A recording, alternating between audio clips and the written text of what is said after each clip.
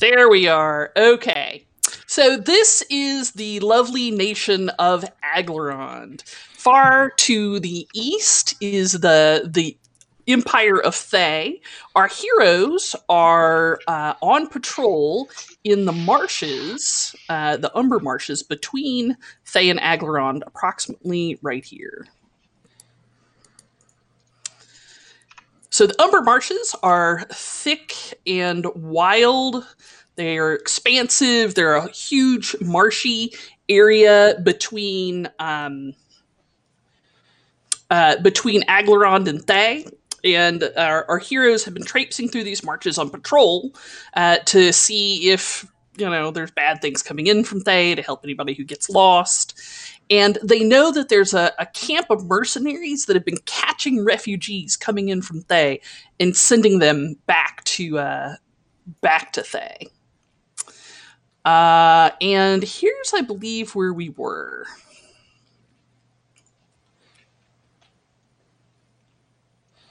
And Joe, you'll have to move the screen around a bit. So here's where we were. I believe Silvio had just stepped forward to talk to a handsome gentleman that seemed to be more or less in charge of these folks.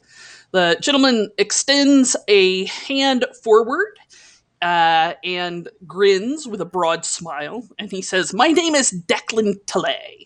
How can I help you?" It is a pleasure to meet you, Mr. Declan. We are a group of foresters, as you know. We are looking for other people to help us with some of these refugee issues that we have here in the swamp.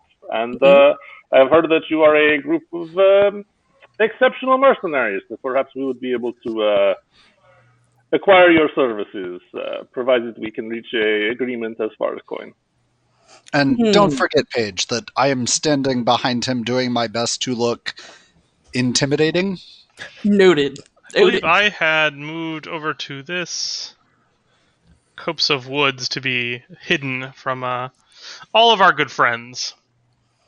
Right? And Victor's still kind of in the middle, in the back, looming. There's a loom going on, loom-wise. Yes, rear guard. I've got a bow and arrow. I'm not pointing it at anyone yet. But you are definitely looming. Okay. So he says, "What exactly do you want from us?" Well, there are a variety of people who are escaping Thay, as I am sure you are quite aware. Mm-hmm. Some of them happen to be people that deserve a fresh start. So we, being the nation of Aglarond, being a very gentle and gregarious folk, would like to widen our network of people that can help others, make it away from Thay and to our lands. I was going to say our shores, but then it doesn't work quite so well when you come to the swamps. Huh. He looks at you, giving you a measuring look. Make me some sort of, no, really, I'm telling the truth kind of roll at this guy. Whatever do you mean? I am, of course, telling the truth. I am very persuasive. You are very persuasive. No part of what I have said is a lie. All right, let's see how this do. All right, so the good news is I am a bard of eloquence, and because my talent is reliable, I offer you an 18 rather than the 10 I just rolled. Nice. All right, so he kind of looks at you, thinks about it, and says, "I'm not the person who makes these decisions. You'll have to talk to the boss. Our camp's not far from here. We can take you there." Well, we would be honored, provided that you can promise us that there will be no harm that comes to us coming or going from your camp. It's where I'm from, we have an expression. If you don't start none, there won't be none.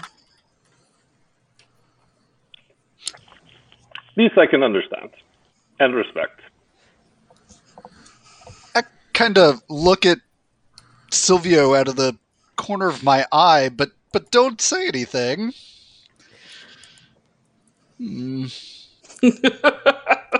I'm learning so much about how diplomacy works. It's great. Sure.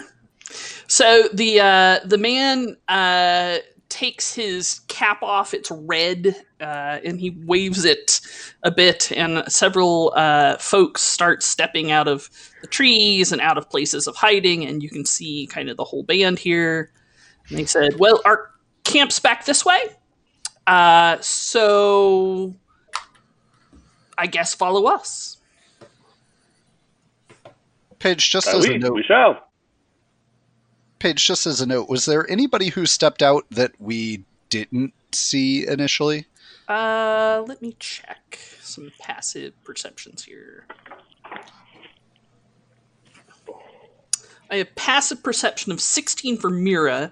She saw them all, and a 14 for Ross. He saw them all. Silvio, Wildfire, and Victor. I mean, I can only account for myself, so cool. There's nobody here that can out-hide from me. That is so correct. No one beats your hide anyway. You should say that out loud. All right, so they start trekking through the swamp. They're not particularly chatty on the way, and 15 minutes of trekking later, anybody do anything? I lean over to Victor and say, "Is this such a good idea? Like, at this point, all we're doing is getting ourselves more in danger if these guys decide to try to whack us." Yep. How sure are you that we're going to be able to talk our way out of this one? Because otherwise we're putting ourselves in a really dangerous position. I agree. It's about a 50% chance Silvio talks them all down, 50% chance we take some of them with us and die. I'll put a walking through the swamp screen. We're betting on the best possible outcome. If we can talk these people over to our side, they'll actually be able to gather in refugees and put them towards Aglarond. But if we just killed them all, the refugees they might otherwise have rescued would probably die in the swamp. So, trying to get the best outcome involves risk. Lots of risk. For sure. Well, sure, but we could be less risky and be more successful, though.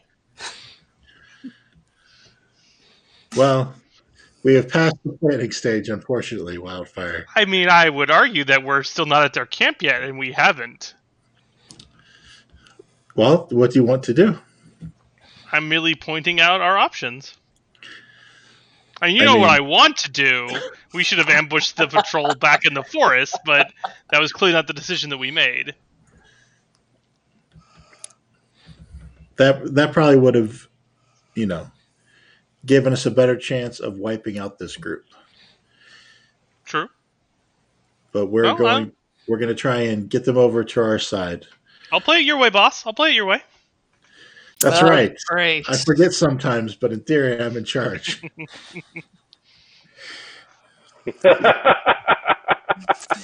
it means you're also marked for death, though. Yes, well. It's true. What could go wrong? So, 30 minutes pass. 45 minutes pass. I've made my complaints known, so if we're going to walk all the way there, we're going to walk all the way there. Yeah, these folks seem to have pretty good fieldcraft. Like, they know how to move around in a marsh without going too slow and without getting, caught up in sticky mud and all sorts of things. And sure enough, about an hour later, so at this point in time, I think it's kind of like late afternoon, you pull up into a small camp on a dry hillock of land.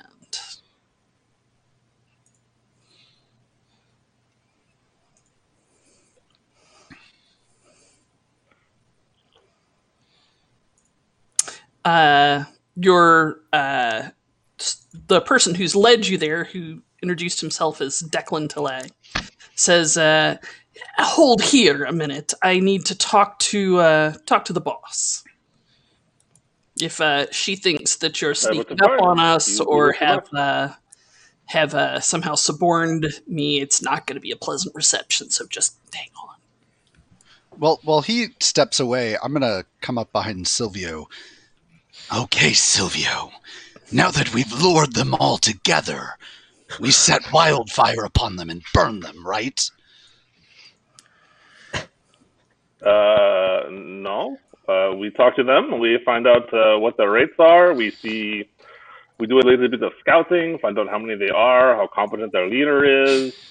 We go from there, and then we say we will either pay them now for a down payment, or we will, go back to our superiors and come back and find them. At which point we can then decide whether or not we come back and, boom. I thought that these were criminals. What makes us think that... I mean, they were. Now they are just... They were criminals back in Aglaron, but we are not... we are between worlds, as they say. Perhaps these people could be of use. They're desperate. They have been kicked into this unfortunate circumstance. There is a great opportunity here for us to capitalize on their needs, and for us all to become happier for it. I see. All right, I will continue to watch. All right, so you see your friend go over and talk to a tough-looking woman, and they have a hurried conference, and then the two walk back over towards you. You notice the rest of the camp is the people at the camp kind of fan out into a very ready position, hands on or near weapons, and trying to get into places of cover. Hey, Paige, while we're kind of standing here, I will send my familiar out to kind of travel through the camp. Hewitt to travel through the camp to see if there's anyone who's hiding or anyone they might have captured here. I'll kind of lean against the tree and kind of close my eyes as this conversation goes on. So I'll kind of search the camp. Let me know if I run into anything interesting. I forgot to bring Hewitt over to this page. Everybody knows he's the hardest working person in this particular podcast. Oh yeah, for sure. All right, so we'll put Hewitt over here, kind of sneaking through camp. So let me show you kind of what these folks look like.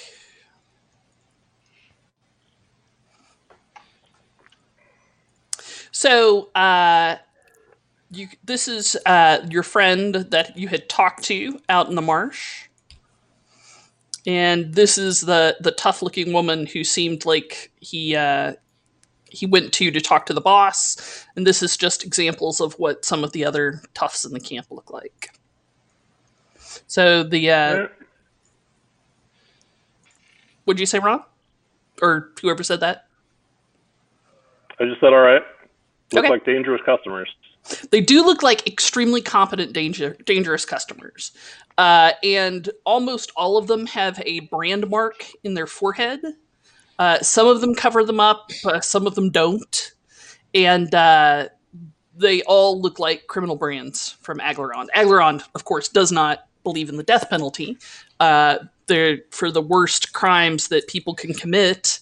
They just brand them and exile them. And if they're seen in the borders of Aglaron with a brand mark on their head, then they're taken off somewhere in the Sea of Stars and marooned or something like that. So, the woman... before... Yes? Before that happens, do we have an idea of, how...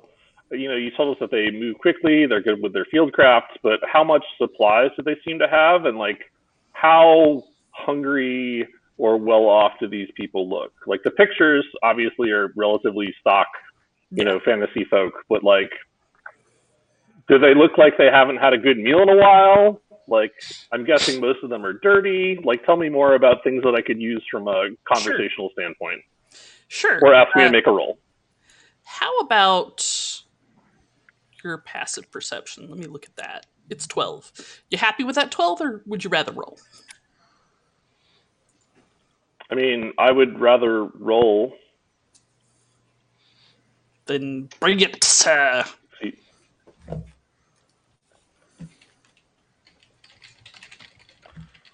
if my computer will quit. There we go.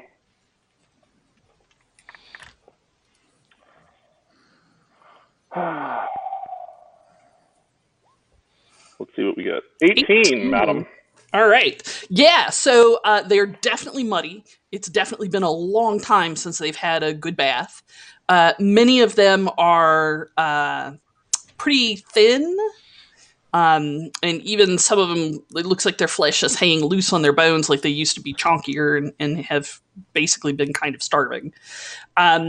Their gear seems to be in tolerable shape. Like, most of them are not wearing metal armor because metal armor in a swamp is awful. But the leather armor they're wearing is of relatively good quality. The weapons that they carry are well-maintained and of relatively good quality, but nothing great. On the other hand, you notice that none of them are wearing, like, jewelry. Like, you don't see a speck of gold or silver or even copper jewelry on these people. And a lot of them do look kind of hungry. Around the camp, it's real basic. It's just some tents, some logs knocked down to make seats. There's a campfire. You do see a part of a deer roasting on the campfire, but it's a pretty basic setup. These people aren't quite starving, but they're not doing great.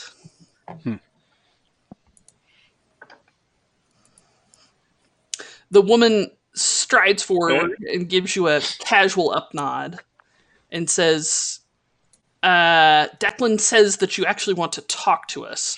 We don't usually talk to foresters. She looks super suspicious. What is going on? I am Silvio, as perhaps Declan had spoke of me. I do not have your name. You may call me Vardaniel. Vardaniel Harley, which is a very typical half-elven name for Aglarond. She looks pretty human, but with a little closer inspection, her eyes just have the faintest bit of a tilt and her ears are just slightly pointed. It looks like maybe one of her great-great-grandparents was an elf, maybe. This is common enough in Aglarond. Yes. Oh, well, it is a pleasure to make your acquaintance. I am a member of the Foresters, as I am, again, sure Declan told you. I am here with my group. We are here looking for refugees, but also looking for opportunities to work with others that are here in the swamp. Perhaps as it may be clear with my rather large companion, and Sylvia will point to Rats, with a broad smile. We have already made some measure of peace with the Lizardfolk tribes. They have spoke highly of your potency and viciousness in combat, and I was perhaps wondering what it would take for you to help refugees come to our side of the swamps rather than the Thayan side. She looks at you like she doesn't quite tilt her head like a confused terrier, but several of the other people in their group absolutely do tilt their head like a confused terrier. She narrows her eyes, and you can tell she's attempting to discern whether or not you're bullshitting her. And she cuts her eyes over at Declan, and kind of just with the faintest of body language, makes a shrug shoulder gesture that any reasonable person would translate as in "what you think." The bard sighs and says, "It seems like they're telling the truth, but this is rather a novel tack for the Foresters." She narrows her eyes and thinks a minute. We get paid gold by Thay for bringing in refugees. Good refugees. Goblins, other humanoids, generally not worth the time. We'll slit their throats as surely as turn them back to Thay.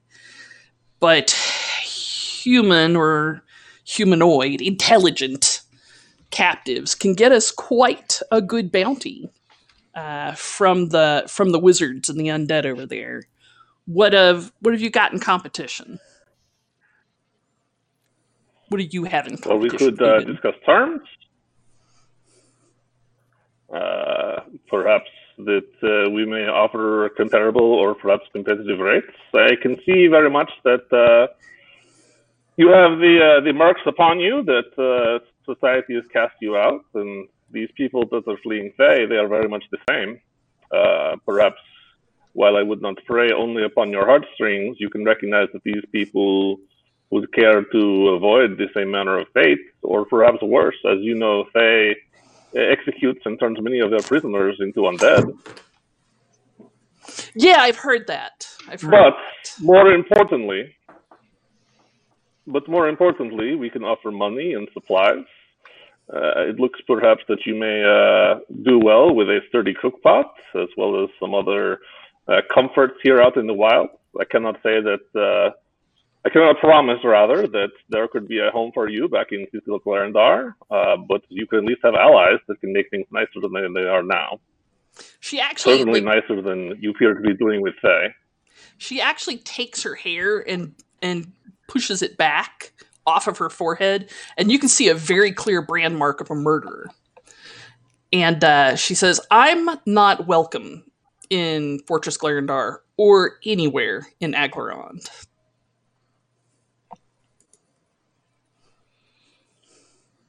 Well, maybe you shouldn't have killed someone.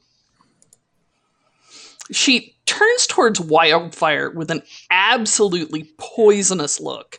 Like, if looks could kill, you'd be making death saves. Death saves. Do not mind my friend. He does not represent necessarily all of the ways of the Foresters in this regard. There is much good that can be done here between our peoples. Like, Joe, she'd knock you back a couple of additions. You'd be making 3 additions. You'd be making system shock rolls. Sure. And if only I took psychic damage from pain, but I don't. Yes. So she snaps out of that and looks at Silvio again and says, "Yeah, he's got quite a mouth on him. Definitely tends to shoot it off before he's got all the facts. That's pretty typical of the Foresters thus far. Pretty typical." I'll kind of lean into Silvio and loud whisper, "What about the alcohol we could offer them? Maybe a cask or two to liven the place up." Like, she doesn't indeed. blink at that, but you notice that several of the people in her camp are like,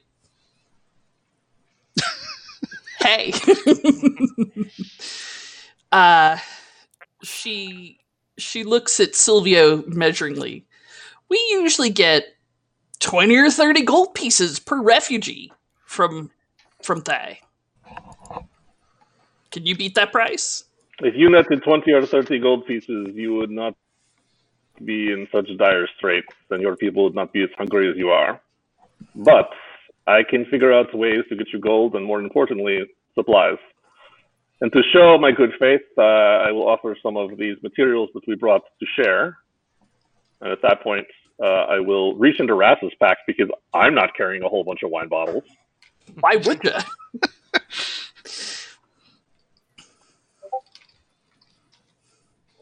Ross is kind of the Saint Bernard rescue dog of this party. That's okay. I'll take. Well, between Rass and Victor, but yeah, they have the strength score. Look, I am more than happy to be an adorable, scaly version of a Saint Bernard. It'll be fine. Sure. All right, so Silvio's going into his own private stocks of wine. Yeah. I'll offer, how many people does this look like? Maybe 15? Let me eyeball it for you. I mean, bottles. I'll offer out 3 bottles, and then I will pull out a glass, or rather like a goblet, because like a travel type thing, because that's a thing. Sure. It's a little tin goblet, probably. Say forth the magic word. Yeah, I mean, so what I'm going for, Paige in the audience, is that I have a tankard of plenty, but because we're in Aglarond, instead of filling up with a giant amount, by giant amount, let me check what D&D Beyond actually says, because it's a ridiculous amount of booze. I believe the proper scientific measurement is a metric shit ton. All right. It could be a fuck ton. It could be a fuck ton. So it feels. So it is. So when you see those memes of like, you know, when I need a mimosa and it's like, you know, a huge goblet of champagne and then like 3 drops of orange juice. Right. So this goblet produces, upon command, 3 fucking pints of fine Aglarondian wine. It comes in pints? Like, yeah. So I'm going to say that, and then I'm going to take a drink and offer it out to her. All right. She takes the small tin goblet of wine after you take a drink, and she takes a drink, and she pauses a moment to let it sit on her tongue, and then she can't not make the "ooh, that's good" face. But she tries to not let it linger very quickly, and passes it along to the next person, one of the scouts beside her, who just empties it and then hands it back to you. He drinks 3 pints of wine in one go? Well, is it a goblet that'll hold 3 pints? I mean, so here's the thing. Because that's a bucket in my culture. I just want to, you know... Well, it's a stein, like at Oktoberfest. Those things fair. In that case, the next guy, he drinks several swallows and then passes on, and people, they're not appreciating it. Like, they're just drinking it. That's fine by me. I will need that one back. The bottles are yours.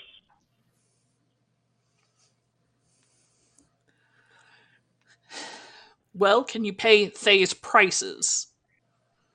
I'm more interested in the gold. Though the wine is appreciated, thank you. It's been a long time since I've had anything reasonable to drink. It does seem that we can either pay those prices or we can pay in supplies. However, I do not have that amount of coin on me. I can offer you a down payment for the first group, and then I will go back to my superiors and discuss and return, or another group of foresters will return to continue to negotiate or to pay you. She crosses her arms over her chest. Down payment. Now you're speaking my language. I have a retirement villa in Thesk that I really want to retire to one day. What size is this down payment? Sorry, I had to lean in for my Inception belief of her retirement thing in Thesk, because if she has a retirement thing in Thesk, she wouldn't be here in the middle of You get the idea. It's like, when I retire, I'm going to move to Miami sort of thing. Got it. So I have a number in mind. So how many, sorry, it's been a minute. How many tieflings did we run into and ended up rescuing? It was 5? 4. 4. I mean, 4 plus 1 technically, but that didn't really. 4 point about 05 tieflings. And is the that 05 wasn't my fault. I'm just saying, wasn't my fault. Yeah. It wasn't me. Time.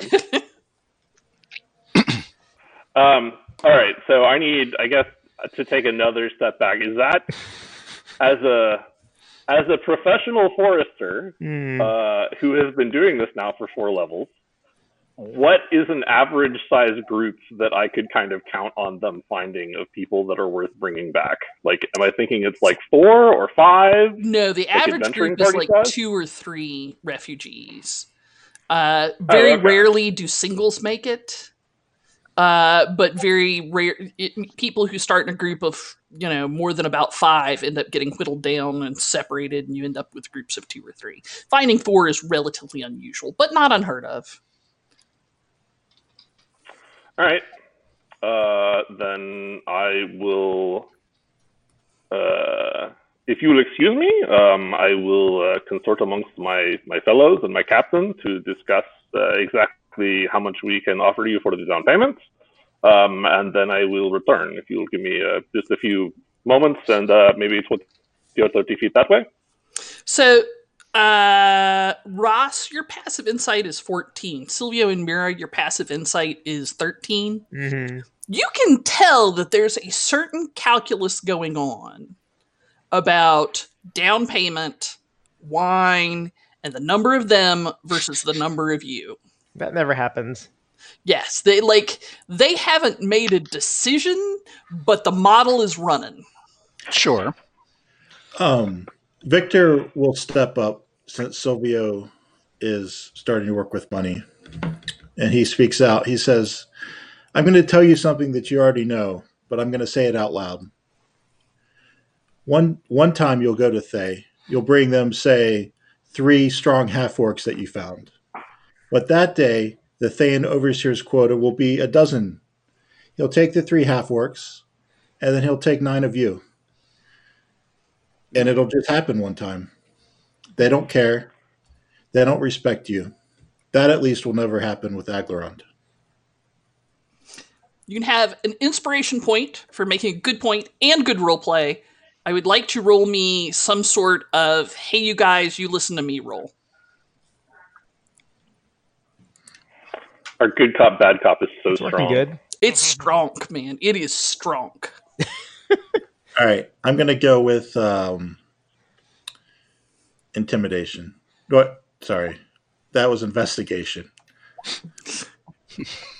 Whatever that is. Yes. So, it is. Were you trying to roll that twice? So once was with... No. Once okay. was investigation. Don't look super impressed with Victor's delivery, but you realize that you have also told them the truth, at least as you understand it. The captain says, we're way too valuable to them in the marsh, and we'd be too much of a problem for them to take down. Besides, if you kill the golden goose, you don't get any more eggs. But you can see that argument has definitely had an effect on the people who follow her. And she goes over to, steps aside a bit to talk with Declan, the bard that has been with her.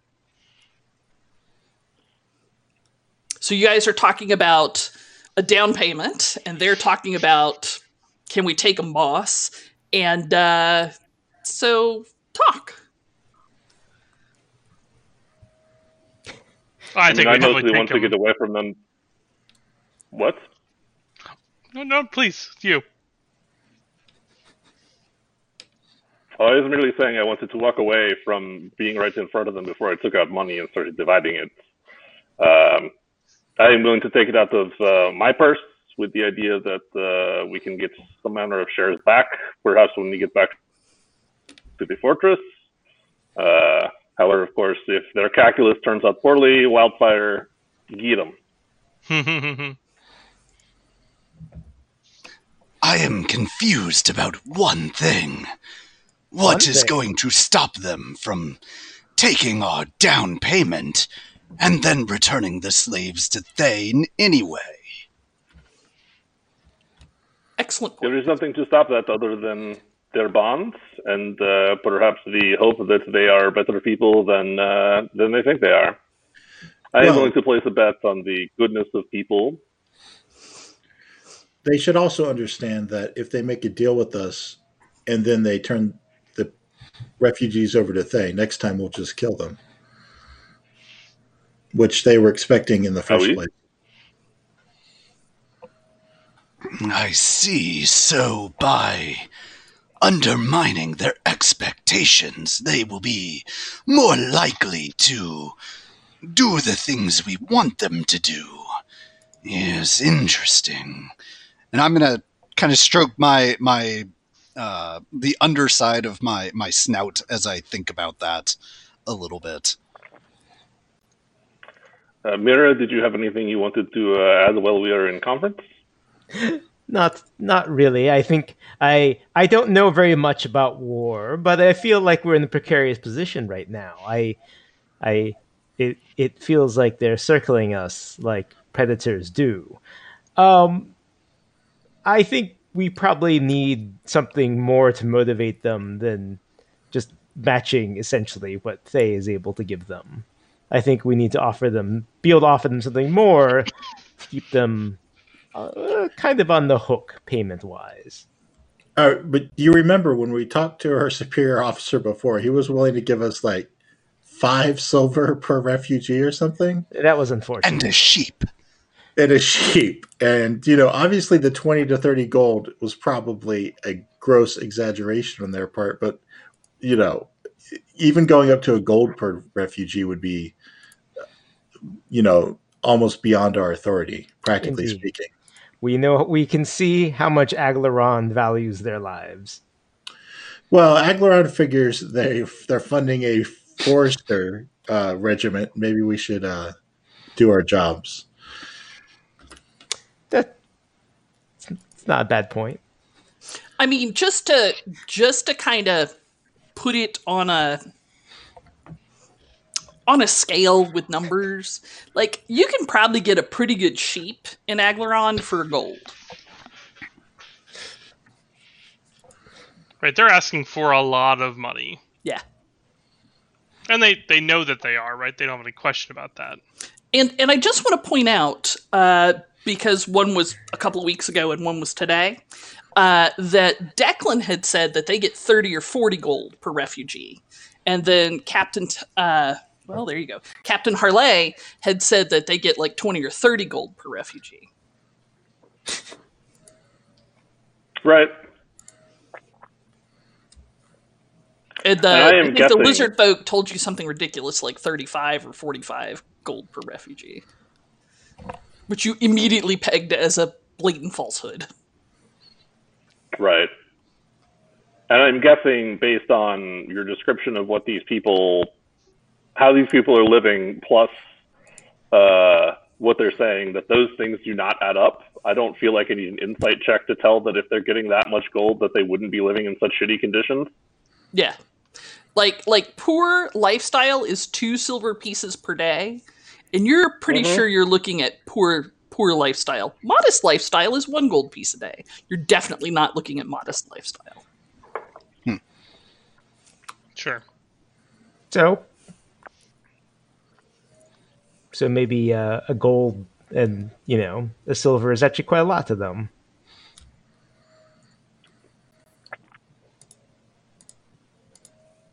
I mean, a couple gold is an acceptable lifestyle for a 10-day. 10 gold is nice for a 10-day. Yeah, but I mean, you're also talking about how many soldiers are here? 15. Because there's a multiplication factor. There's how many? 15. 1, 5. 15. So even if that was at what we said, modest, which is 5 silver pieces, times 15 is still 7.5 gold. Modest is 1 gold piece a day. Oh, so we're looking at 15 gold pieces per day done out to a 10-day. That's 150 in my culture. Yeah, so I mean, these rates don't seem crazy, especially if they're going to. So then, sorry, taking this another step back, being a professional forester, what's the rate of bringing in refugees? Because I don't think they're going to be hauling in 3 or 4 every day, right? No. Probably in a month, which is 3 10 days, you might get like on a happening month, you might get 10. More frequently, it's like 5. Okay. So these rates don't seem crazy to me then. Like, It's what you're used to paying. I mean, just based on based on what was just put to me, like this is low-level adventure rates, which is fine. I'm happy to pay these low-level adventurers to bring people back alive rather than take them to Thay. Yeah, I mean, if you can get them to do it reliably, then that does seem reasonable. But I think the reliability question is there. Oh, certainly, but Silvio is willing to pay them a set of wages to see if it happens, and if not, then just tell people at the fortress to shoot them down next time you see them. I'm sure we'll discover how trustworthy they are in just a moment. Indeed. So this is a long conversation to figure out what kind of money you're going to give them as a down payment. Like, I realize that I am a math-based organism and it's fun to me. I'm not sure anybody else is enjoying this part of the stream, so let's move along. I mean, so like... Well, what about the tax angle? I mean... Oh, stop it. Stop it. And then Ron actually does accounting in real life, so he's going to hit us with some amortization kind of stuff. Could balance our losses. Like, I mean, once you talk about that, and then like how much does Aglaron take out for Social Security? What's their VAT? What's the mercenary company's EBITDA? All right, how about we give them 50 gold as the down? Not to mention, they're going to be part of the Foresters, so they're going to have to sit through all the HR bullshit. More like 100 or 120, but like 150 gold pieces would be a pretty good payday. I mean, do we have 150 gold pieces? I have 275, so I don't mind fronting it because this is purely based on Silvio's belief that people are good. And my character flaw being, I believe people are good, means that, yeah, I'm going to throw 150 gold pieces at this problem, and if I'm wrong, then that's what I get for being good. Sir, you may have a point of inspiration. I just checked. According to my point of inspiration. According to my character sheet, I take from my pouch 150 gold pieces, and I set it in a different pouch so that I'm not like counting money in front of them, because that was my biggest concern before I talked about the economics of this. And then does anyone perhaps want to pay into this, or is this just me? I am fine either way. But how much are we trying to raise? Let's settle when we're safe. Okay. Sounds very good to me. So I will put the remainder of my funds away. I will have the 150 gold pieces in a pouch, and is there anything else before we go back? I feel like we should conclude this business relatively quickly because we do not want to be here when it gets dark. So that will change their calculus continues to move through the mercenary camp, and you don't see any people, or he doesn't see any people that are hiding or that are not out in sight, particularly once the wine starts getting passed around. And it looks like all of their attention is very much focused on y'all. Do I see any evidence of any wealth beyond the way they're presenting? No. Okay. No. Okay. What Hewitt does find is he does find a midden that has some bodies in it. A couple are just kind of like gristly bits of leather armor and skeletons. The other couple are pretty fresh. What kind of creatures are they? Humanoids. Okay. Humans, half-elves. He doesn't see horns, so tieflings is probably not it. Do they look... How are they dressed? Civilian clothes. No armor. Okay. Tan? Loose shirts. Not bald with red cloaks. Sure, but like, who is? The wizards. Right. So not a thing wizard, sure. So they threw away bodies with perfectly good clothing on them? The clothing's pretty tattered. It looks like it was cut up during a fight. I will let my companions know about that. How? How are you going to let your companions know about Well, that? we're on a sidebar. I will tell them out loud. Okay. But yeah, I agree that we should probably try and conclude our business. You got it, Silvio. We have faith in you, and that we're all standing here in the middle of the swamp, surrounded by hostile, bad people. Sylvia. I mean, they're not surrounding; they're just all in a general direction. But yes, agreed. You should always assume there's some you can't see behind you. I look I thought this is behind me. what we had Mira and Ras for. Do I see anybody behind me hiding? With your passive perception of 14, Oh no, I'm actively looking. then give me a do I see anybody behind me roll. Happily. 20. Woo! You do not. You do notice a weird track over there. It's kind of far away. Oh wait, I noticed the what? A weird track. A weird track. I'm gonna Yes. need more detail on that. So it's a muddy bank of a puddle, probably 30 feet away, and it's got like a weird deep track in it, and it's not one you recognize. It looks kind of funny, and you just kind of notice it on a random. Huh, that looks weird. Oh, okay. I will come back down to the group. No, there is no one hiding behind us. I would have seen if they had snuck around. They did not. But wait, you were looking that way, right, when you checked? Yeah, like I kind of look up from our huddle and do like a look around. But there's always a behind you that you're not checking. I mean, they are all over there, and none of them have moved to be in a position behind us.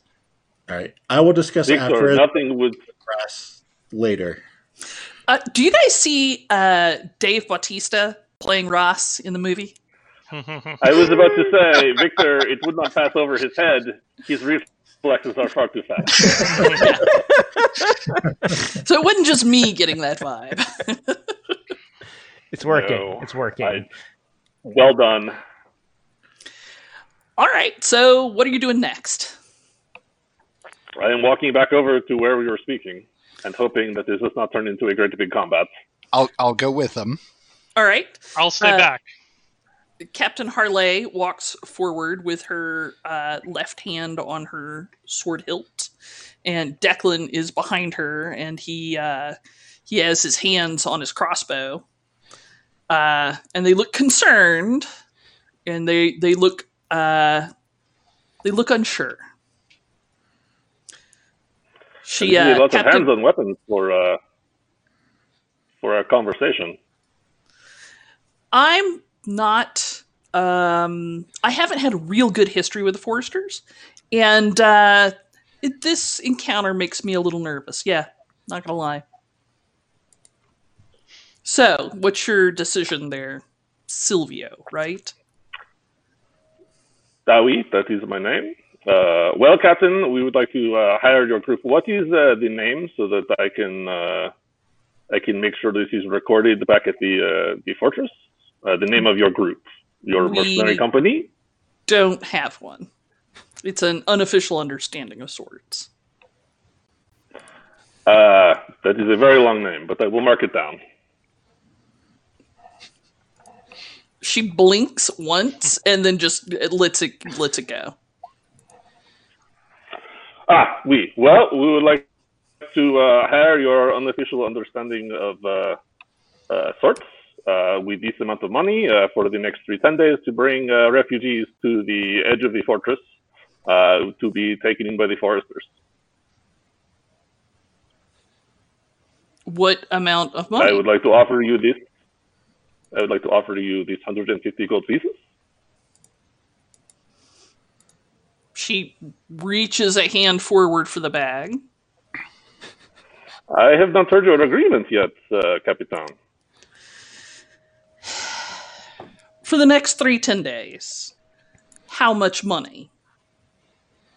I am offering you this down payment of 150 gold pieces. Should you bring more than that, then we will settle on it at the fortress. 10 days. Fine. 150 gold pieces will do. I reach out my hand with the money. All right. She takes it. She didn't look at the bag, and she doesn't even look away, and she tosses it in a gentle underhand toss to another one of her people, who immediately opens it up and walks off counting. Does she look like she has difficulty throwing a pouch of 150 gold pieces? Because that's heavy. It is heavy, and she doesn't look like she has any difficulty with it whatsoever. Okay. Well, I believe our business is concluded. We look forward to seeing you at the fortress with the catches that you get. Right. It's very good doing business with you. And I'm to look for Silvio. What's going to keep the rest of the foresters from shooting me on sight? I will report to my captain, whose name is Captain Pirate Guy. Captain Perrin Alistrara was the one you report to, but then Saladiel. I will let Captain Perrin Alistrara know that your mercenary company is working for us, and make sure that you recall that you are an unofficial understanding of sorts for the purposes of not being shot when you yell that out at the gate. Alistrara is still with the foresters? That old pirate? He is still with her enough to send me off onto this damn fool idealistic crusade.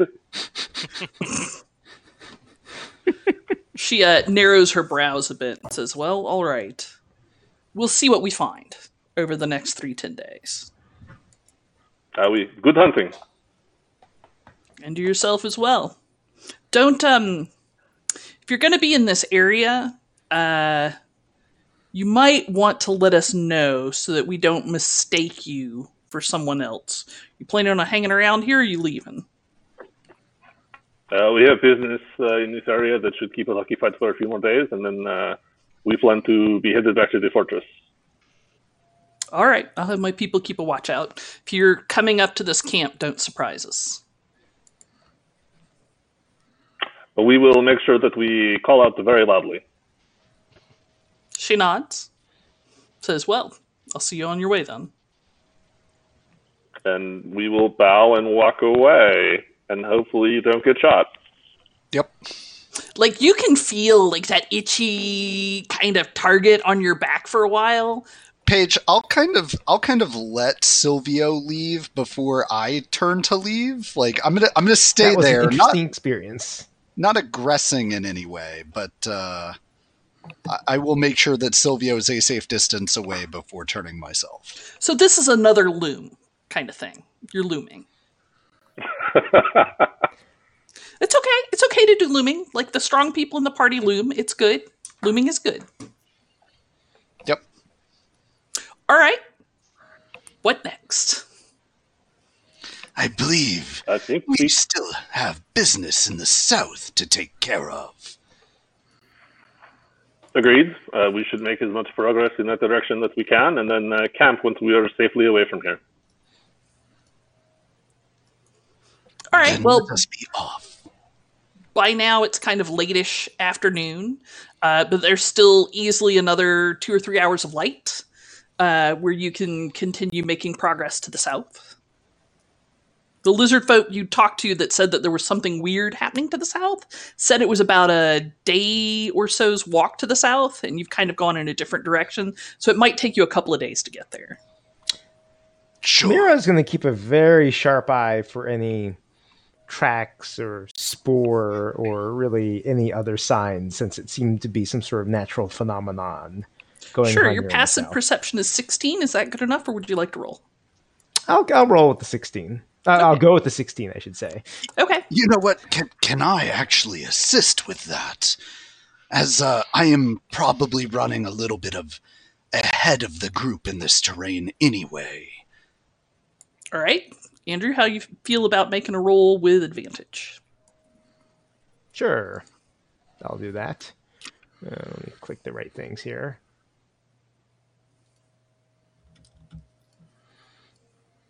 And this will be survival, perhaps? Sure.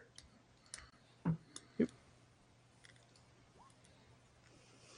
All right. So Coda, you notice that Ross notices that Mira goes right to that same odd track about 30 feet back that he saw.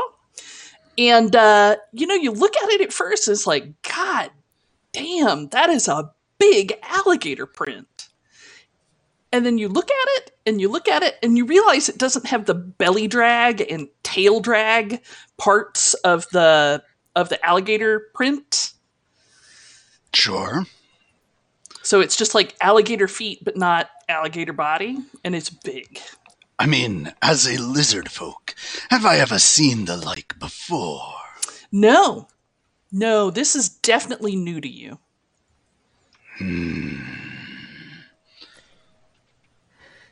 I think whatever it is large enough to definitely disrupt the more dominant predators in the area, Mira. Given the depth of this print, we should be very concerned. What really shocks me, though, is how something so big could not be so easily seen. Yeah, the print is old, like probably 2 days, maybe 3 days.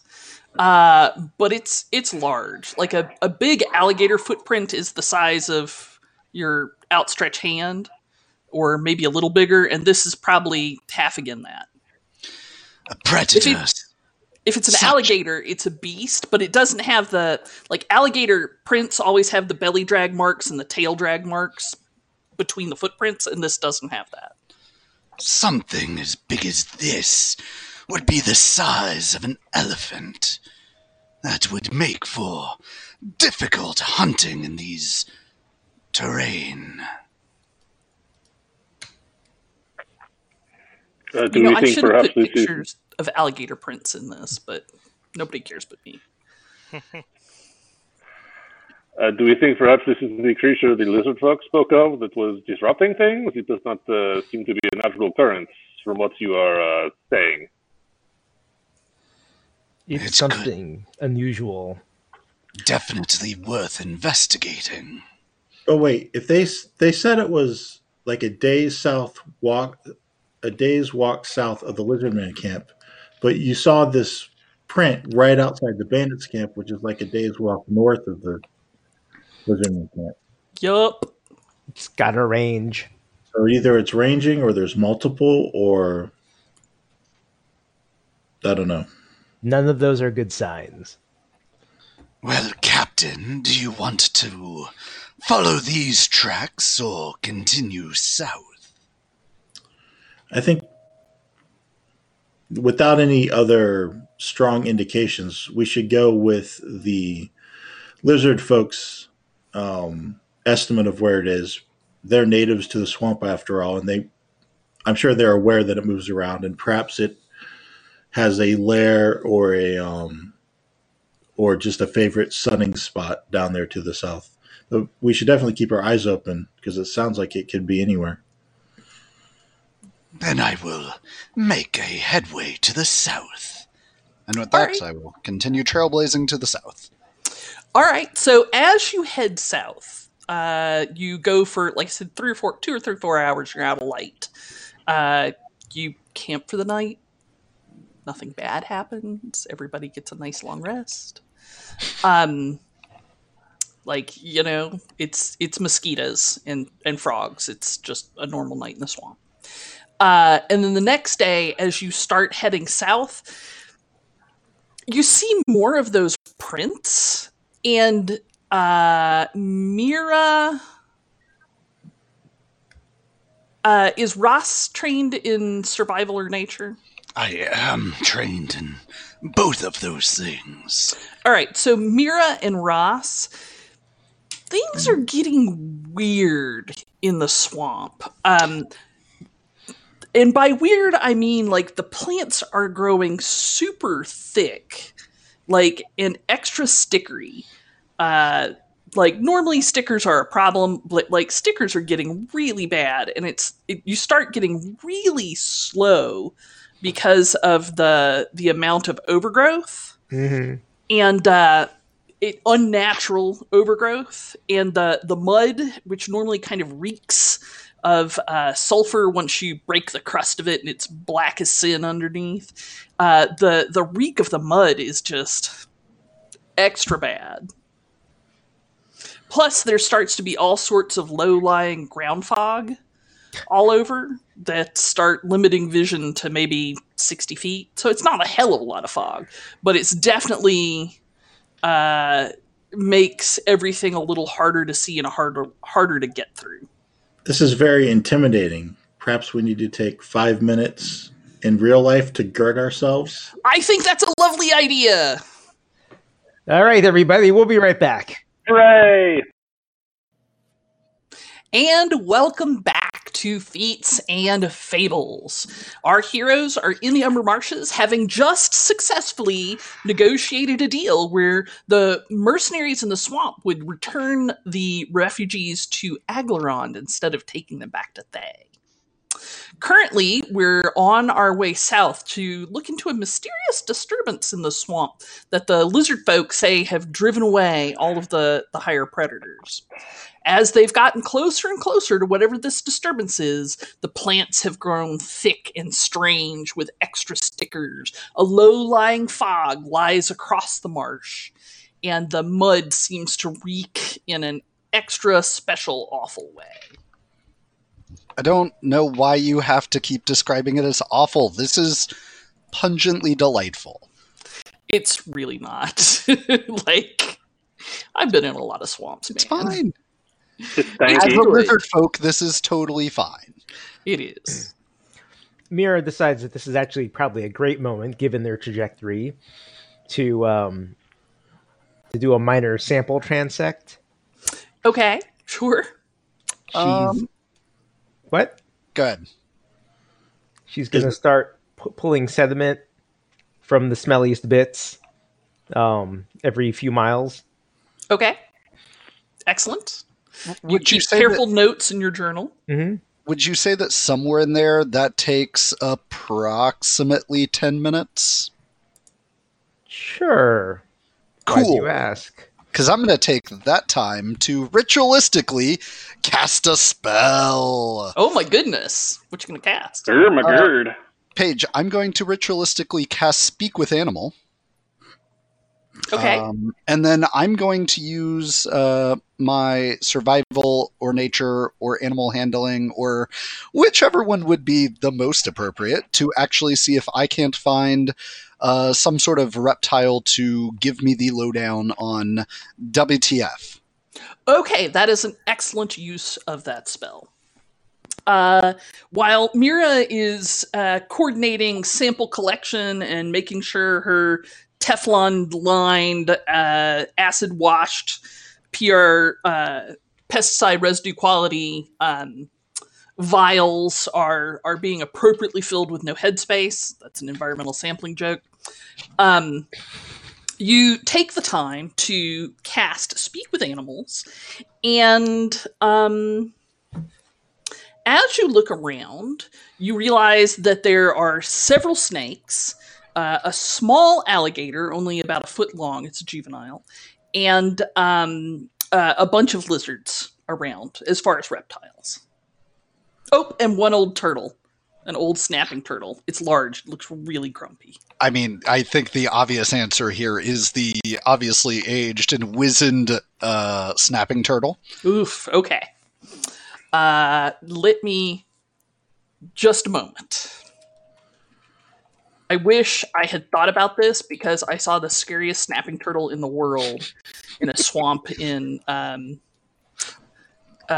Plainville, Massachusetts. It was terrifying. I've got some biology nerd I can drop while you're looking this up, guys. Fun thing about alligator snapping turtles, they will actually sit underwater with their mouths open and their tongues out because their tongues have bits of skin that hang off so that fish are attracted to eat them and then the turtle eats them. Boom! Yep. Science. I can't find a really good picture of the one I'm looking for, but yeah, this thing was like the size of a manhole cover and really thick. Like it was probably, I don't know, a couple of feet thick.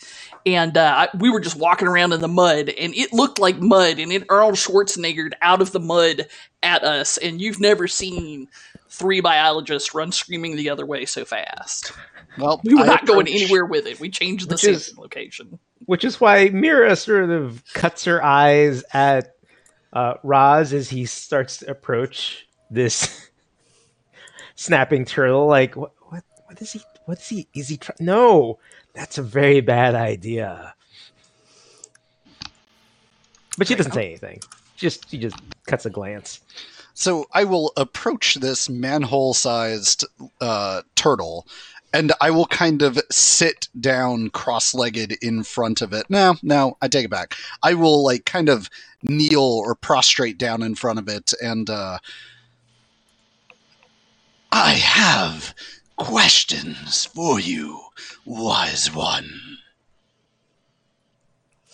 She cuts an eye at you, just rotates one eye at you, and says, I like your tone of voice. My friends and I are on the hunt. We look for a predator that is like an alligator, but not. As big as a tree and just as stout. Perhaps you have seen this, our prey. Oh, you must be looking for Beauty and Goose and Stripes. And where might I find them? Oh, they wander back and forth. I mean, they won't mess with a hard shell like me. Bubbles burble up from the swamp. They know better.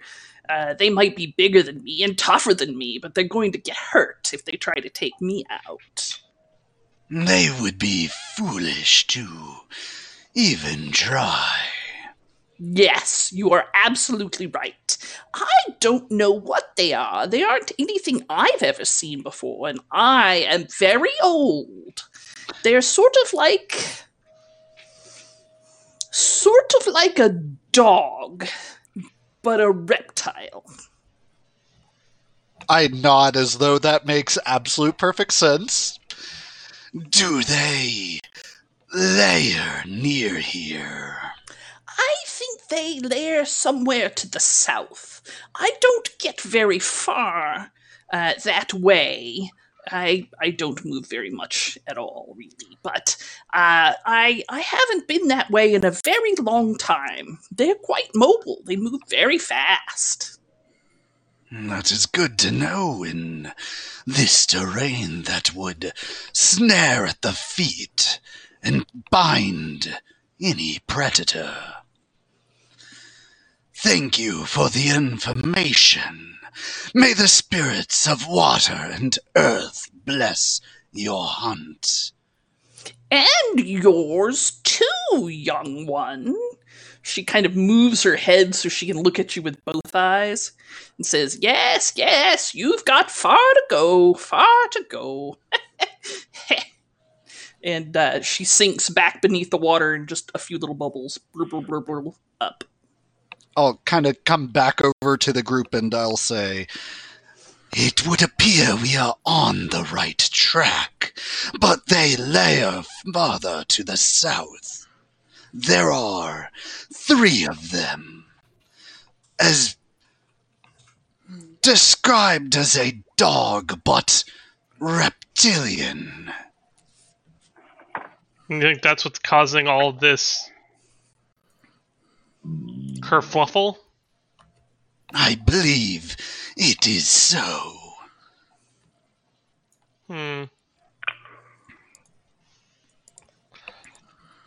Sure. Well, that's about what we expected, except that there's 3 of them. I mean, what is a dog but a reptilian? Like, is that a thing? I don't know, Paige. Have I ever heard of a dog but a reptile? So you got to look at this from an alligator snapping turtle's point of view. Like, they don't have fantastic eyesight, Sure. and they don't spend much time above water. And there's enough wild dogs around or people who hunt with dogs that they know that the turtle would know what a dog was. So you think, obviously, that it's something tall on elevated legs, not a belly dragger like an alligator. So maybe like an alligator with longer legs and a longer neck. Does Mira think that it's a quadruped or a biped? Given the tracks, definitely a quadruped. I see. And can I discern anything else from how they move? Like maybe how fast or, other sort of behavioral traits? Let me see. So one thing that you do believe, given the prints, is that it's amphibious. It looks like it goes into the water. Is there a way that we could tell exactly how many D worth of damage that the claws would do based on their imprints and grip strength? Every time you ask, it goes up another D. Oh. Let's continue. I think we have much to be concerned about, and I really have questions for answers from the viewpoint of a snapping turtle. Like I said, she doesn't have fantastic vision. I thought she did great. Next time, offer her some bifocals or something. No, she didn't need distance lenses for these. Yes, true. She'd only need bifocals to read her magazines. Well, we don't know. Do Yeah, Sudoku. Watch I'm sorry. stories. I have to work up to bifocals. Right now, all I can make are weapons, or simple weapons, and loincloths, apparently. What good are you? Did you not take the optician background? Sadly. Get on that tech tree. Yeah. Get on that tech tree. You can brighten so many people's lives. Think of how happy the list of people would look if you correct their vision, or if they could see color for the first time with your chromatic glasses or whatever. But what kind of beast do you have to kill to harvest lenses from its body? Crystal dragon. Oh, that's all. Glasses are made from I'm corneas. bringing the gemstone dragons from second edition back in here. I thought those were in Kicking C5 as old well. school. Oh, they were. All right, very specifically, it's shields, clubs, javelins, darts, and blowguns, and specifically blowgun needles. So I might even be pushing it with the underpants. I'll give you underpants. Like Heard in Dungeons and Dragons, I will give you underpants for free. Mira will sigh, Oh, wow. pack up her sampling kit, and say, "We should keep moving. This terrain is only going to get rougher." Oh, please. All right, Please. I will continue blazing trail. All right. As you start to get closer and closer, the water in the swamp goes super foul. It becomes black, like stained black water, and it reeks of hydrogen sulfide, like rotten eggs, and it looks utterly dangerous. Does this seem like a recent transformation or something more typical to this particular biome? Make me does this seem more like a recent transformation or something particular to this biome check? All right, I think that's worthy of a nature check. Did I click the right button? I might not have. I did. Oh my god, that's terrible. They should come and take my PhD back. You're a marine biologist. Yes. Like plants were not part of the discussion.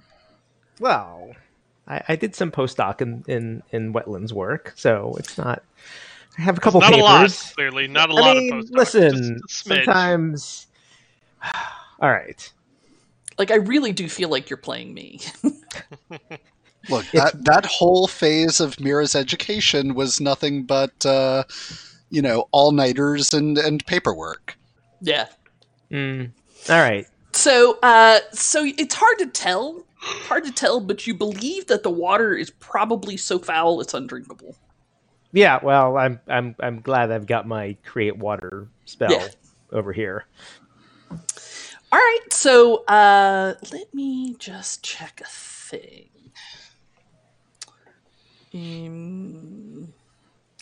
It's very wet here. I think it's been this wet since at least last week. Now I know why we begged you to come along with us, Mira. Yep. Oh god, she's rolling things. I'm scared. Yeah, don't worry about it. It's just Oh, hang on. Oh, there's always one. Oh god. All right. So, sure enough, as kind of like the end of the following day, late afternoon of that day, this is your second day walking in that direction. You are following more of those strange prints, and you see ahead of you, about 20 feet, this creature. Oh. That is not paying attention to you, and is actually sitting down and chewing on one of its hind feet, much like a cat trying to get something out between their toes. Sure. So as soon as I see it, I will kind of like give the signal for the party to halt, and I'm going to go into stealth mode. Ooh, stealth mode. I mean, God mode is also good too. Whatever you got. All right, so you go into stealth I'm not mode. trying to get closer at this point, but I am trying to hide from it. Not very well, though. Okay, let's. I also go into stealth mode. You do Real it well. Let's just for purely illustrative purposes, for no other reason other than to help you visualize things. Let me just put it on a map. Why are you? So I appreciate a good map. Yes. So I do love visualizations. Just for geographic informational service. Yes. Guys, I feel like we're about to get attacked. No. It's going to be majestic. We're about to get into a fight. No. Because I'm going to fight something. I'm getting my sketch pad out because it's going to be just beautiful. It's going to like throw those spines back. It's going to be like Flashdance. No, it looks more like a derpy house cat trying to clean itself. Well, right now, but in the moment, it'll be majestic. Okay. and I know you know what a derpy house cat trying to clean itself looks like, because that's what half of your Instagram feed is. Right? Just, as a quick side note, leave it to Paige to find the enemy that almost looks like a dragon, but hyena. Yeah, there's a lot Mike, of spots you on just that. got a point of inspiration, buddy. I will throw it up in the air and see who grabs it. I mean, All right, so I reached to grab it, but I've already got one, so I just let it. Yeah. I let it tumble to the floor and look at it. I'll snatch it up. Oh, good. All right, that's good. all right, so you see this person, this creature. You know what? I'll say you're farther away, unless you want to be closer. And it's sitting there with its hind paw raised up in the air, and like concentrating, trying to lick off one of its back paws. I am still looking at a picture of a Oh, dragon. I should take you with me, shouldn't I? I mean, I would enjoy that. Ooh. I enjoy that. Does this seem to be big enough to be worth all these problems? It is not very What large. could go wrong? I mean, it's only about, like, from its nose to the tip of its kind of stubby tail, it's only like maybe 5 or 6 feet. Yeah. Doesn't, like, you've seen some big alligators out here, and, like, it might put up a fight for some of the larger alligators out here, but the big ones would not pay it any attention. Don't worry, guys. I got it. Well, let me ask you this, Paige. Do I know what it is? Yeah. That is a good question. You can make me a nature or an arcana check. I'm going to use my inspiration that I should have used on my stealth. Hey, man, it's my job to give you inspiration. It's your job to spend it. I forgot to set it to advantage, so I'll take the 17 over the 8. I mean, I guess I'll go down the same route as well. Okay. Bold move, sir. Nature rather than Arcana. Yeah, You but know I what? will use my inspiration point. I paid attention in Yeah, Wizard see, School. it paid off. All right. I love arcanaing things. Okay. I imagine in roleplay, it's just like, it's a blob. Suddenly It's like, came back oh, to no, me. it's I read that one article that one time. Totally forgot about it. Sure. So, Ross, you believe this is something called a guard drake. They're a kind of hi there, honey. It's a kind of draconic creature that usually serve as pets and watchdogs for dragons. Sometimes you see them alone, like they're real susceptible to imprinting. Like the first critter that they see, they imprint upon and serve it faithfully for life, unless they are pretty horribly abused. Andrew, Mira knows with her more advanced studies of nature, particularly in the subject, that they are not natural creatures. They don't like breed true. They are created by a magical ritual that dragons can do. So if one exists, a dragon made it, but they're very long-lived. So, Paige, let me ask you this: the trail that I was following, did it indicate that there is potentially more than one in this vicinity, or were we following just a single trail? So, what was your nature roll to track the trail? You didn't ask me to give one, so I didn't offer. Like a good role player. Excellent. You may make me an I interpret the prince check. Survival? Sure. now that we are closer, What language does the prince speak? observing the Fresh Prince of Bel-Air. I got a 19 on that thing, Paige. I thought you guys were going to free Faye from its fascist government, and so you could have Prince in the Revolution. Ah! Ooh. All right, so with the 19, you realize, yeah, that would make sense. It looks like there's multiple of these creatures. So 2 or 3. Actually, 19 survival, there are 3. through hand signals, I indicate that we're going to attack, while there's still a chance that we have that we might surprise it. Mira makes some counter signals indicating that there's probably something even bigger that it is a pet of. That looks very like a garbled set of just fingers lying around, really. Ross will also make some hand signals that there are maybe 2 or 3 in this area. So this is. Well, if I also make some hand signals that cause scorching rays to shoot at the creature. Fingers, Point of inspiration, Joseph, my brother. fingers. So, yeah. So All right, well, that's... Wait. Nope. There was a point of inspiration thrown out onto the table. Are you taking it, Joe? I already have inspiration. Yeah, we need to burn some inspiration by I'm going attack. to jump up and grab Joe's then. Aha! Go for it. Joe, you may do the thing. No, are we going to perhaps roll initiative and? I'll roll initiative No, after you y'all do heard the thing. Paige. Are these boxes? Because I know that's the way it's supposed to be done, so we're going to do it. I use advantage on the first ray that comes in. All right.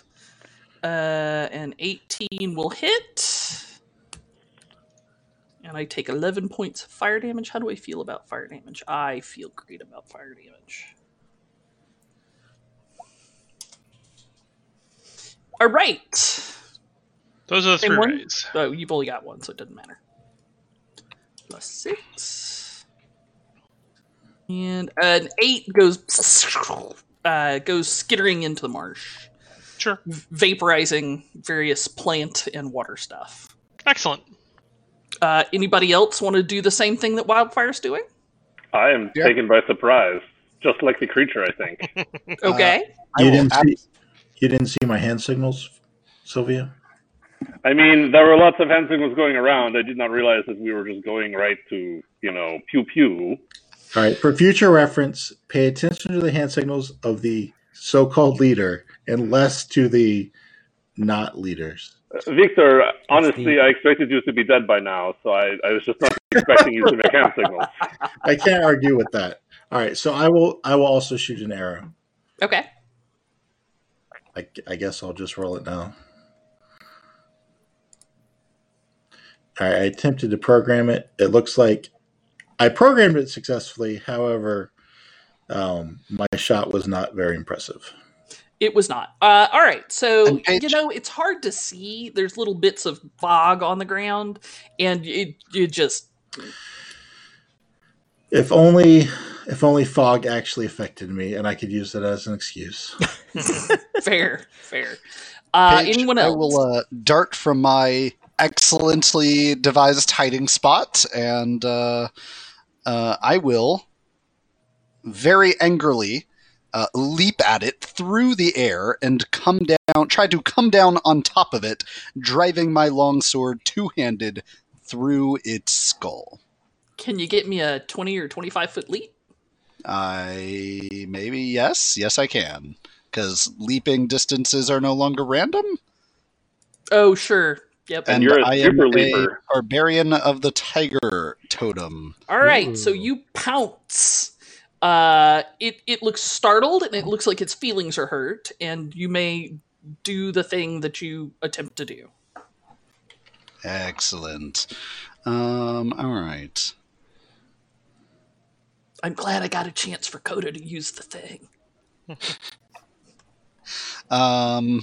And I am raging, which means I need to do the thing that's been very kindly set up for me. It's Clicky the thing. clicking the thing. And it's this one. Womp Did I do womp. it right? You did it right. You just rolled a 1 shit. to hit. By inspiration. Damn it.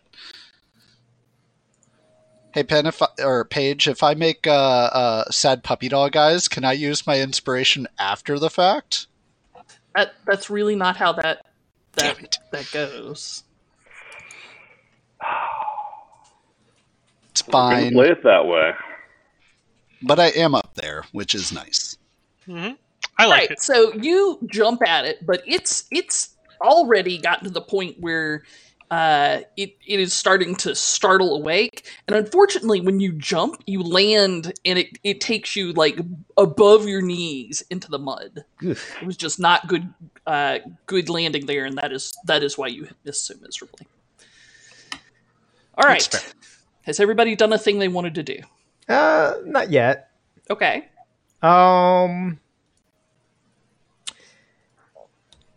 This seems like an excellent opportunity to have to summon forth what Mira likes to call.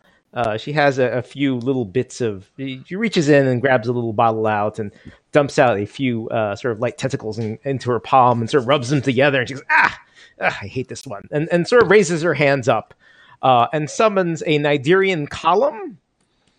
Nice. It is 40 feet high. It is a cylinder, a column, shall we say, of little Stinging jellyfish. yeah, yes, of about 40 feet high and 5 feet wide. Hopefully centered on the side so it hits the creature and not Raz. Hopefully. Yeah,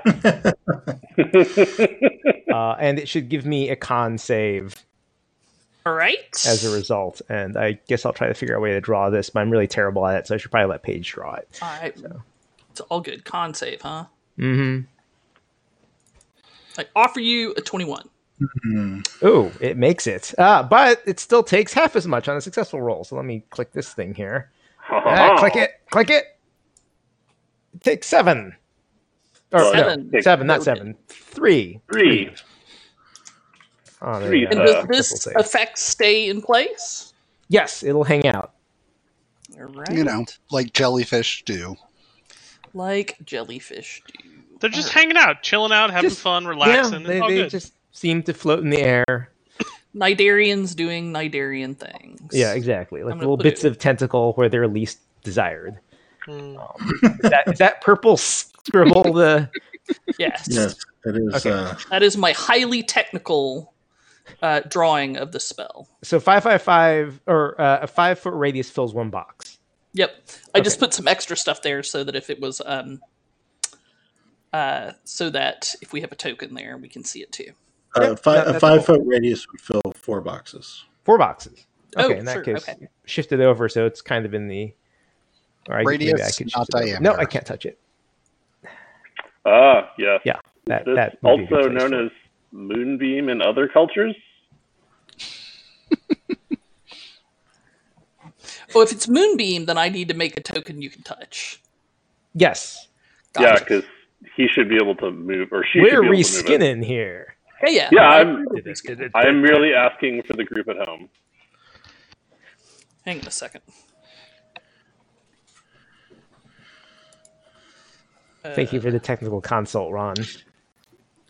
Those of us that might try and attack things with a sword needs to know whether we're going to get stung by a jellyfish or not. So it's interesting that you call this a Nidarian pillar because Column.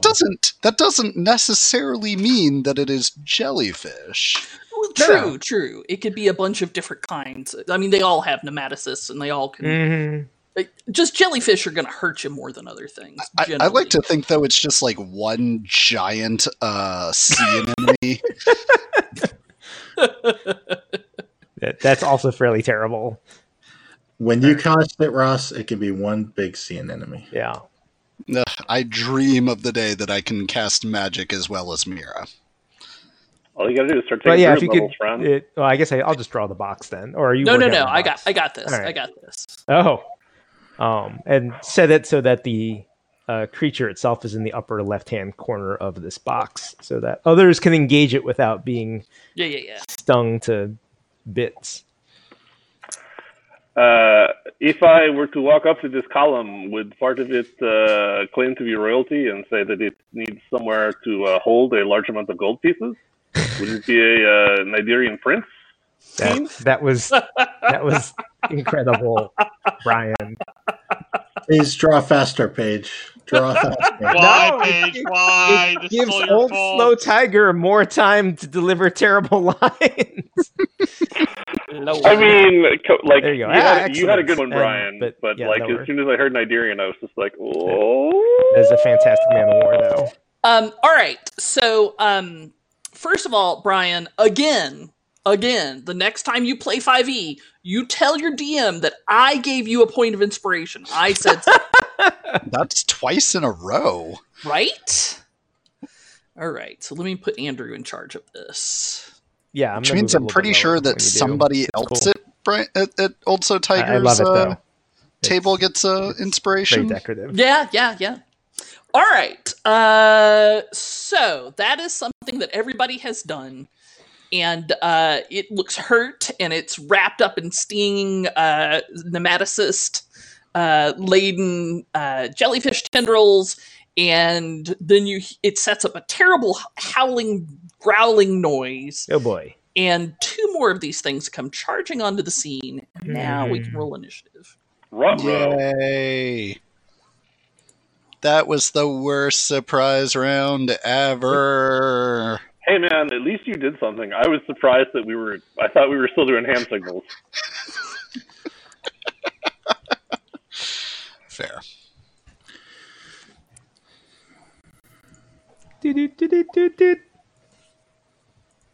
Yeah, look at that. Got a good initiative roll. That's a first for Roll20.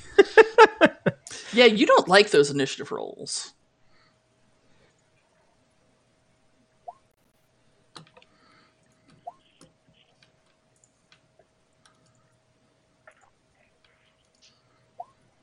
Andrew, you had the jellyfish selected, not your character. So jellyfish is going on 9. Oh, Yours not going at all. I mean, can we trade up? Like I said, the jellyfish is going on 9. Mira's going whenever she feels like it. I'm just rolling with that. Listen, Fair enough. you can't rewrite history.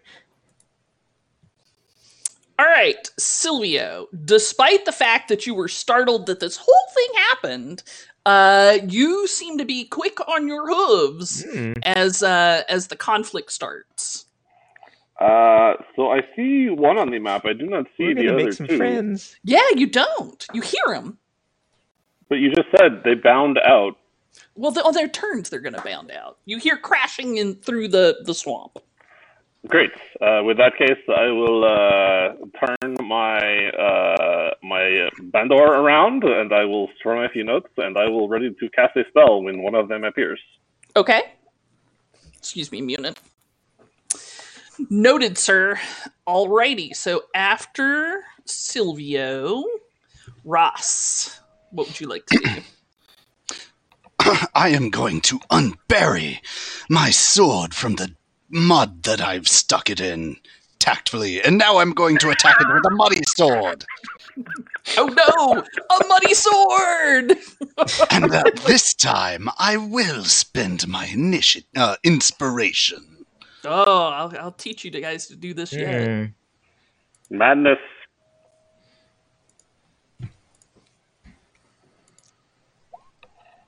$24 hits, and I take 10 points of damage. Sorry, I once again forgot to put it on advantage. Someday I'll get this. How do these things even work? All right, so you swing at it, and it's got a pretty tough, black, shiny, leathery hide, but your sword pierces it, and when it does, it has a acrid stink, and the blood that falls to the ground hisses and burns the vegetation. I will try not to let it get on me. Good choice. So that's Silvio and Ross, and then this poor guy is in the middle of this thing, and it sets up a howling, baying noise, growl thing, and steps out of the problems over to here, and takes out all of its pain and frustration on Ross.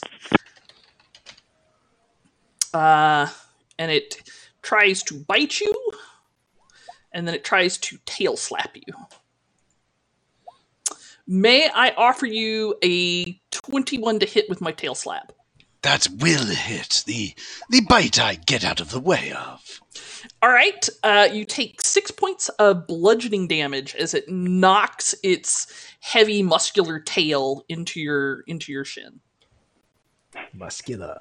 I mean, clearly I avoided the dangerous end. Oh yes, you can actually feel the breath of wind as its jaws snap shut next to your face, and its breath smells super acrid as well. Wildfire.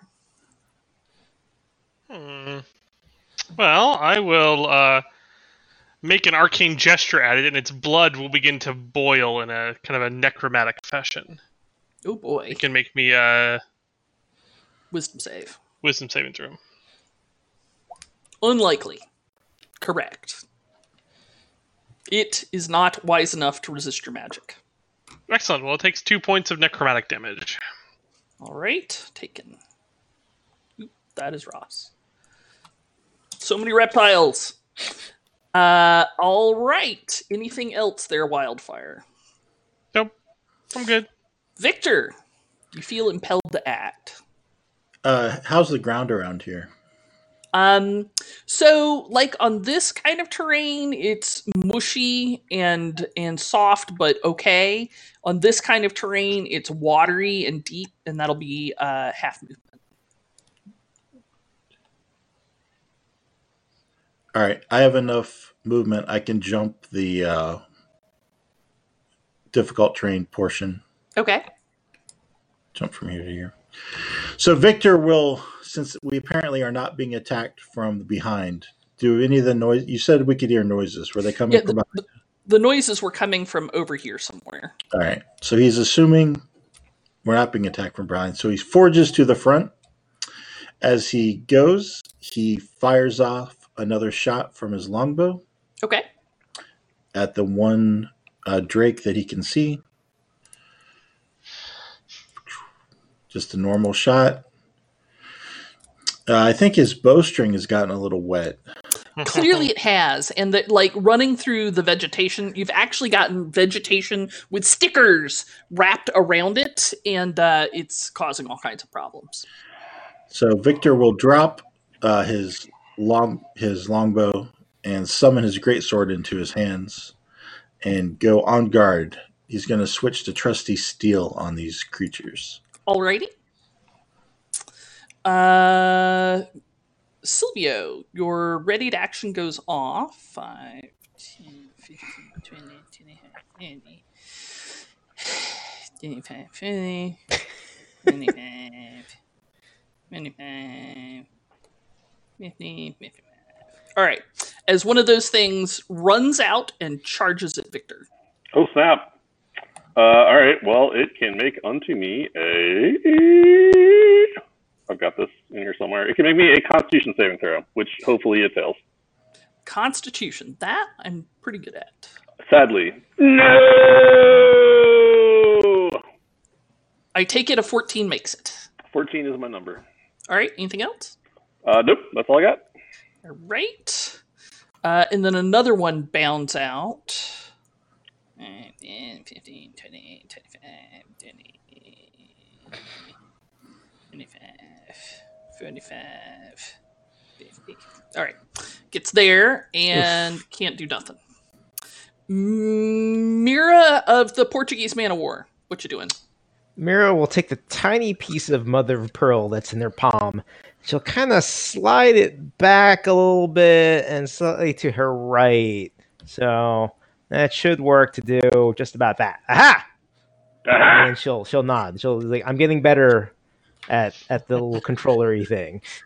Victor will visibly flinch as it flies towards him.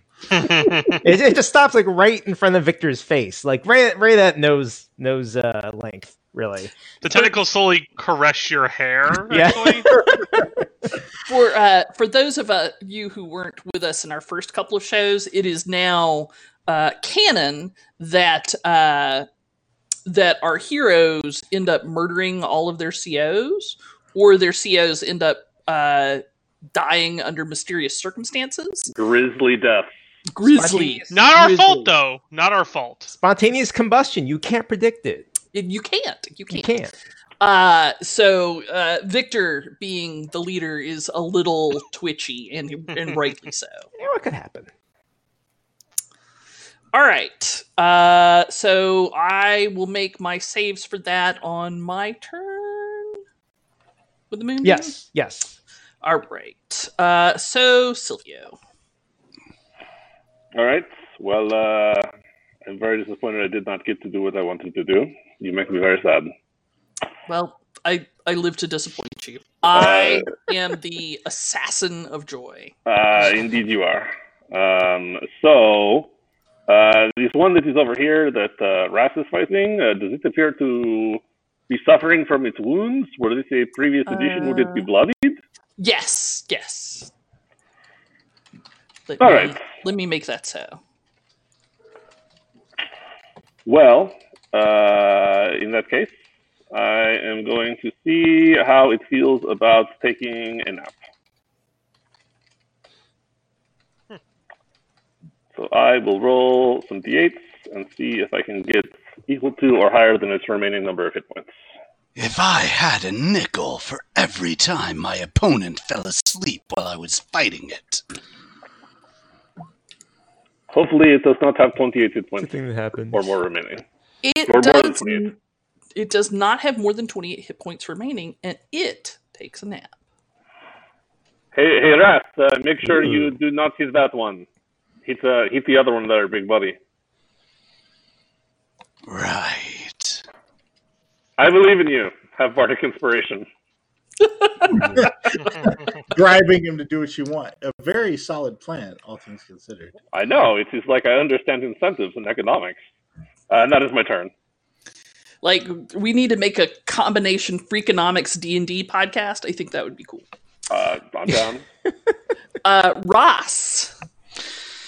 Right then, with that one asleep, I will shift around the giant, wet, gelatinous pillar of tentacles and slice at the one that is attacking Victor.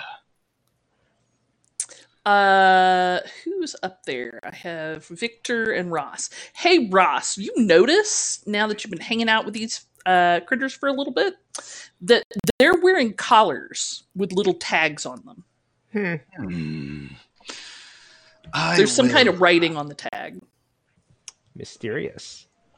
I will attack it, yellow, with my longsword. All right. The beast tries to nimbly duck out of the way. Don't have inspiration anymore, so all right. I mean, you have Bardic Inspiration, which is a D6 after you roll. I can, but I feel like a 24 is good. A 24 will indeed hit. Bardic Inspiration, as usual, does its job of making sure that you never miss again.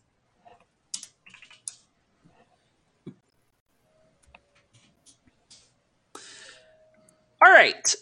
You again swing your blade at this thing, and it is not fast enough to dodge out of your way. All right. This is the snoozy one. I shall continue taking a nap while... Yay!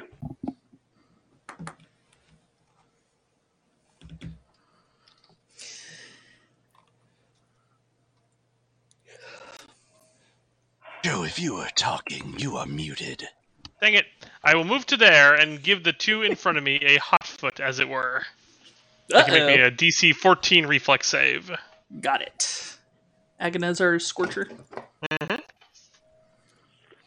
You said reflex, but you meant dex. I did mean dex, yes. He didn't know it. After you 10 and a 19. Well, one of them makes it. It's 12 damage for full, 6 damage for half. All right.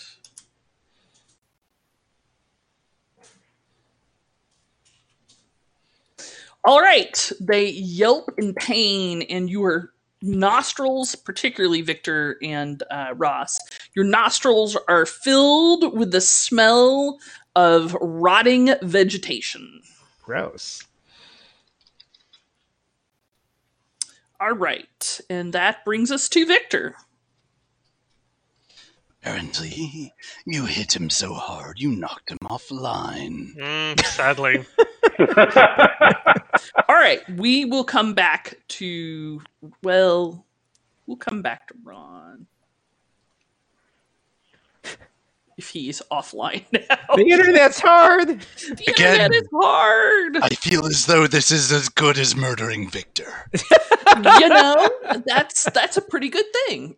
And it's cool we get the, pictures of the characters up when we don't have pictures of the people. Okay, so this is like how that time. This is like exploding on stage. I feel. Yes. All right, so we're gonna pretend Victor doesn't exist for a minute. No, all right, I'm here. I'm back. Okay. This was the most blissful moments that we could. What about some Nigerian column for this one? Sorry, technical problems. What's happening? Stab Yes, with your white rapier. that's what I do. Victor, he begins vibrating his blade. Is Ron speaking? Because can you not hear me? I believe he's loading back in. I can hear you, Ron. You're good. Yeah, All go ahead, Ron.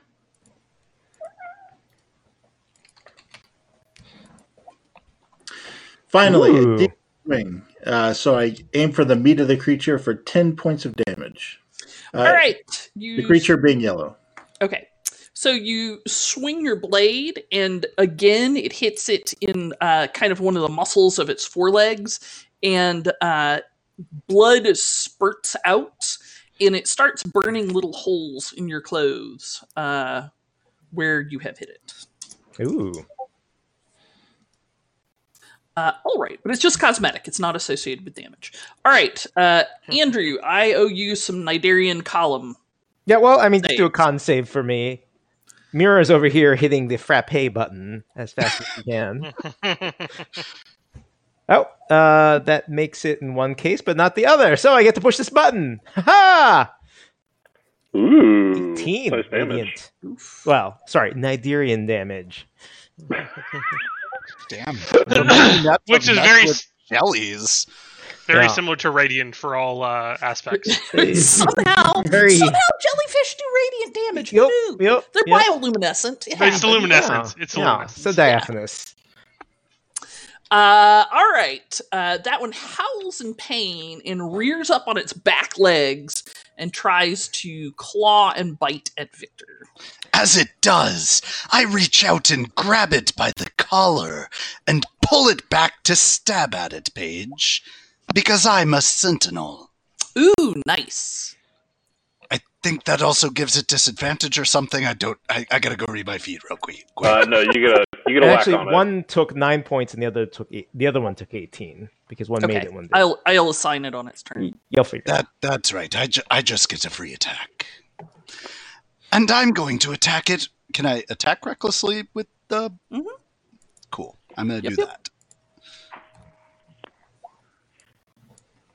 Does a critical hit? Yes, but it will hit you at the same time that it is hitting Ron. So Ron, it hits you with its bite. I don't know. Does a 17 hit Victor? With great reluctance, Victor will swing his greatsword in such a way that a field of arcane force appears and protects him. He is able to do that because he has a spell gem embedded in his sword, so he can use it for somatic components. Got it. All right, so its claws scrabble at the magical barrier that is shimmering in front of Victor, as Ross leaps at it in an unhinged way, doing 22 points of damage. Doing more damage than it's capable of taking. Are you murdering this thing? Yes. Okay. Noted. All right. So it dies messily. The next one takes 9 points from Andrew's Moonbeam because we already figured that out. Mm-hmm. And howls miserably as its companion falls and claws at Victor because he was the guy what done did it. Sorry, Victor, I've already used my bonus action. But a 12 and a 9 are not going to do it. So it claws at you in the shimmering field of force, proves impenetrable. Andrew. I'm just very pleased with my column. I'm just going to admire it from over here, really, because I don't think it's good. It's good. Actually, this guy's going to step out of it, so you're going to want to move it. Well, in that case, I will grab the piece of mother of pearl and sort of slide it away from me very, very slightly. Oh, I'm getting better at this all the time. It's like trying to fly a drone. It really is a giant stinging column of drone. Yep. All right. Anything else? Yep. Silvio. I mean, I will. So some portion of this terrain over here is difficult. We said. Yes. So the blue stuff, like, let me show you. The blue stuff. So like this stuff. The stuff you're standing in. Well, he's standing on a log, so it's okay. But like Big that as stuff heavy as is wood? water. Yes. Oh, I did not realize I was starting the combat basically in difficult terrain. Cool. You're not. I wouldn't do that to you. Fine, you're here. Okay. Happy now? Sure. Ooh. I had a plan, but then I didn't realize that difficult terrain was that big, so I'm taking but a moment to figure myself out. I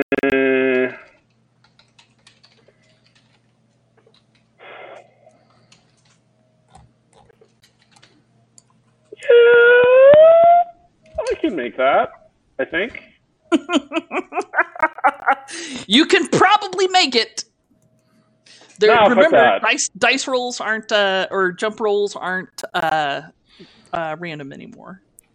I mean, but they are for me because I have a bonus die added to my jumpedness. Oh, gotcha. So satyrs were pretty jumpy anyway, so. 10, 15, 20, 25 to get there. No, I can't. No, I can't get there. All right, so my plan is to take a step back and then go forward and then leap the 2 squares there to get over the difficult terrain and then come down 2 more squares. And my action will be to try to tie up this guard drake that is asleep. Okay. Fair enough. Ross. I will continue my deadly battle against purple. Let's see, I'm not attacking it recklessly, no. And I will suffer for it with a 9. Ooh, but I can add my inspiration, right? That's right. Roll that D6. D6. Roll that beautiful beanpole footage. That is unlikely to help, but hells, why not? No, it could. I'll add 4 for a 13. That's not enough, though. Well. Aww. All right. That guy is asleep. Wildfire. All right. I will, again, twist my hand, and the creature's blood will burn in its skin. It needs maybe a wisdom saving throw of DC 14. Or take 4. Nope, it's fine. It's doing good. Okay. Victor. All right, I will not go through the jellyfish, but I will squiggle by Silvio. And can I stand in this tree spot? Yeah, it's just like a pile of busted branches at that point. All right, so that uses 1, 2, 3. Most of my movement, but I slog my way around. And so it won't escape my reach again. I will do a booming blade on it, channeling my magic power through my sword. Boom. Shakalaka. What do we got? All right. Well, Murder! I'm in the fight. Okay. Well, we'll have to see how it ends up next week on Feats and Fables. Oh, I could have ended the combat if I had hit better. Yeah. Yes, you could have. I'm like, it's 10. Somebody's going to kill it immediately. Nah. Where's the crit? All right. Goodbye, That's everyone. fine. All right. So, thank you very much for joining us on our big adventure this week. We'll have the audio up on YouTube or video up on YouTube and the audio in podcast places around midweek. Please, if you get a chance, follow us on Twitch. It's free. It really does help because we're trying to get enough Twitch viewers. Subscribe to our YouTube channel. That would also be very helpful. And if you're feeling like it, support us on Patreon. You can find us at all of these places at Feats and Fables. Roll20 is our virtual tabletop. Our music is by Kevin MacLeod at Incompetech.com, as served by Roll20. The music can be licensed under Creative Commons by Attribution 3.0. Our maps are made in Incarnate, Dungeon Painter Studio, Campaign Cartographer, or from various places on the internet as the map logos indicate. We would like to thank our listeners and supporters, particularly Erskine James, one of our Patreon supporters, and April Raygun, Seaholden14, and Old Slow Tiger 90 for chatting with us on Twitch, as well as MaxAvier34, Rally Security, Blue Clue, and Kurgosh for following us on Twitch. Woo! We also would like to thank Claire Hoffman for leading the way. Please join us next Monday night at 8 p.m. Eastern Time to see what happens next and to follow us to adventure. Bye. Bye, everybody. See you next week. Bye.